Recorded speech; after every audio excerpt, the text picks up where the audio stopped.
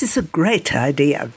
If you can't get Melburnians to come out into the regions during winter, you bring the region, well, the best of its food and wine, to the city to give them a taste of what they're missing. It's the idea of the Yarra Valley and Dandenong Ranges to partner with Crown Resorts in the city and use their evergreen restaurant to showcase the region both for leisure and business visitors. CEO of Yarra Ranges Tourism, Simon O'Callaghan, tells Graeme Kemlo other Victorian regions are also looking at the pop-up concept. Good on you in the Yarra Valley and Dandenong Ranges for thinking of this idea. So who came up with this, Simon? Was this one of yours, or where did it come from?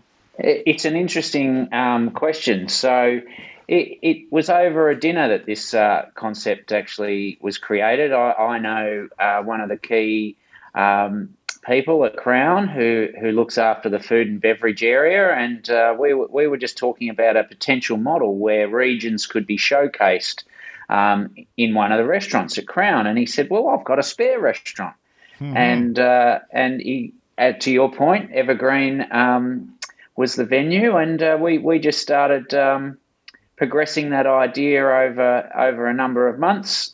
We thought that there could be an interesting way in that each of the unique regions of Victoria could potentially have this pop-up restaurant at Crown. It's a fantastic way to put, for us, the Yarra Valley in front of people of Melbourne in a restaurant that really matches our brand as a quality food and wine destination. And we also thought it was a fantastic way to bring a number of our key venues into some sort of almost like a professional development event, if you like, for their kitchen and staff to cross-pollinate with those of Crown. Right. So who provides the food? Is that Crown's responsibility? Yeah, so there's been a work through with the venues from our region and Crown. Crown are obviously sourcing all of the things direct into their kitchen, but they've been in consultation with our venues who've helped shape the menu and help teach the Crown team around how to prepare, and they're working really as a team and collaborative on bringing that Yarra Valley to the table. Okay. Now, I do see that you've got some winemakers who are, they're on the release that we received. So Shandon, obviously, the makers of the fine bubbling water. Who else? Oak Ridge. Yes. We've got Coombe Yarra Valley and Tokar Estate, Daniel right, so Tokar's. That's four wine makers, effectively. So their wines will be served, yeah? Yeah, each dish of the menu's been matched with a wine from that corresponding winery, and they've helped shape that menu as well at the venue. We're bringing, some that you would probably traditionally see at Crown in Shandon and Oak Ridge, but equally some newer, smaller venues as well, such as Coombe Yarra Valley and Tokar Estate. Right. So is this something? Now you're doing this from the 4th, which is from this week. This Friday, week, yeah. Right through to the 20th. Is this like the out-of-town tryout, and that you might even do it again later in the year, or are you going to stand back and wait for Shepparton to rock in with their tomato soup?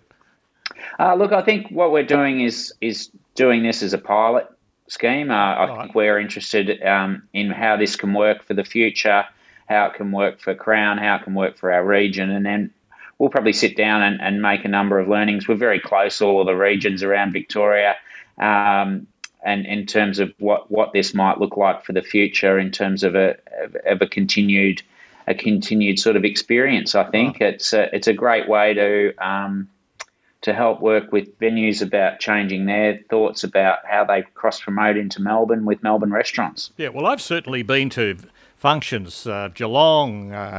I'm going to one at the end of this week from Cairns and the Great Barrier Reef are turning up in one of Melbourne's top restaurants to sing the song about the Barrier Reef and the opportunities for business events up in that part of the world. Now, is this event, or this series of dinners, Is it aimed at the general public, or are you looking also to impact the business events marketplace, which is pretty important to the Yarra Valley, isn't it? Meetings and things. Yeah, meetings and conferences, business events. We're a region that boasts quite a number of really quality business event venues. So we do work as a collective under Yarra Valley Business Events, we actually call it, to really promote that destinational conferencing experience. In regional Victoria, we work year round on a program like that. So I guess the relationship with Crown, I guess, firstly was probably more from the leisure market aspect, but we know that by cross-promoting yourself into the Melbourne business community as well, that you can draw a lot of trade and business opportunities out to the region from that. And that's really what we're hoping, I guess. For us to go and do a pop-up restaurant in Melbourne is wonderful for the three-week period that it is, but our real interest as a regional tourism destination is to encourage people to come out and visit these venues for themselves, whether it be for leisure or for business. So will you be inviting guests to the dinner, or are you going to allow the public to fill the tables? Oh, no, we're doing a combination of strategies with Crown. Crown have got their own promotional program, obviously a big group of subscribers and databases that they work with from their catchment, and then we're promoting also to our own database, our own followers and subscribers that we work with here as a tourism destination, as are the venues who then have their own unique subscribers and members who are often on wine lists and cellar door releases and the like as well. So you've got, am I right in suggesting you've got about 10 of these dinners, is that right? That's right. It's Friday, Saturday, Sunday. Sunday for 3 weeks. That's 9 for 3 weeks. Yeah, a number of them are already sold out. Oh, is that right? So it's going well, and we hope that it'll continue to go well. Obviously. Sure. So you stand, I guess, to influence. Well, I'm not sure what that restaurant holds. I reckon it would probably hold more than 100 people.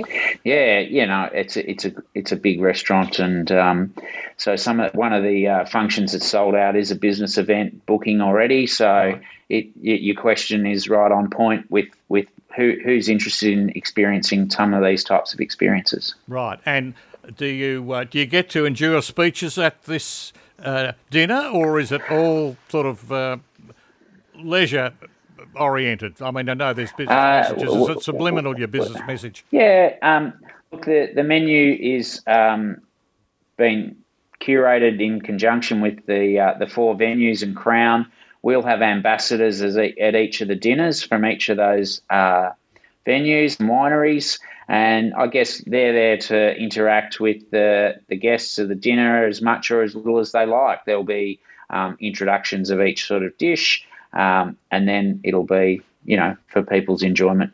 Oh, that sounds fantastic. Have any of the other regions snuck a table? It's a bit like the coach from the opposition turning up. We hope so. The outer, we hope so. We hope so, and we've encouraged them to do so. I guess, right. Like I said, we work at a state level at a very collaborative level. Business I think Victoria. Yeah, Business Events Victoria, whether it's the Victorian Tourism Industry Council or other tourism destinations around the state, we know. Yes, we're competitors, but we're really allies, and we're all allies in encouraging people to visit regions. So, and we need to recognise that opportunity to do that collectively. So, just for people who aren't in Melbourne but may be down in that period, Yarra Ranges, that's your compact. That's our combined. Yeah, we represent the Yarra Valley and Dandenong Ranges tourism region, which is around about an hour from Melbourne CBD. It boasts over 80 different wineries, long held a very esteemed reputation for premium wines across a whole range of varietals. That's matched with some terrific regional produce. But we're really uniquely positioned in our nature-based experiences with a large variety of national parks, display gardens, unique attractions such as Puffing Billy Railway, Hillsville Sanctuary. We've just opened the brand new Chelsea Australian Garden in Olinda, which was developed by Philip Johnson, who was the very first person to win gold at the Chelsea Garden Show. Oh, right. And of course, more recent times, we're well known as being the origin of Four Pillars Gin Distillery as well. It's very much a day tripper's destination, but of course, from your perspective, you'd like people to stay a night or two. What's your story? Do you sort of say you need 3 days in the valley, or what? How do you position it? I think what you're absolutely right. I think with our accessibility makes it a formidable day trip region. Our day trip visitors are some 3.85 million visitors a year compared to our overnights at about 830,000. So right. The split is quite different. We do have a lot of accommodation available for people. And I think what we see is that people come here for a day, but they do realise there's more to do in the region than what you can achieve in a day. So from an actual outcome perspective, the visitor spend of a day trip is about $119. The spend of an overnight visit is about $537. So that's a difference. It's a huge difference, and obviously that's what makes a difference to regional communities. And we were talking about business events. Business events are a big core aspect about what fills our accommodation properties midweek here, and a lot of our accommodation is actually very well patronised on the weekends in the leisure market. Right. But what we're obviously very eager to build what our midweek story is of things to do for people to come beyond a weekend as well. Right. We think there's a cultural change around changing people's travel behaviours and patterns to experience regions in a midweek period in a leisure capacity. I mean, there's a lot of advantage to coming and having the place to yourself and having time to actually talk to the locals and experience things that you just can't do when it's peak time. Yeah, I think that's a very valid point, Simon. Well, congratulations on coming up with this idea, you or your team, whoever. It's a great idea, I think, and the fact that you're not just there the one pop-up night helps, because if someone misses out or someone goes and wants to tell a friend, there's an opportunity for them perhaps to still come along. Now, if people want to make bookings for this, how do they go about that? Do they go to Crown, great. Or do they... They just go straight to Crown, and you can search their What's On Yarra Valley Evergreen pop-up, and you'll go straight to the booking site there, and you can choose either a 5:30 or an 8:45 seating time. Well, there's the audience has doubled from what I was thinking. So that's right. 2 sittings. Well, that's fantastic. Congratulations. I hope it works so fantastically well that you have to do it again.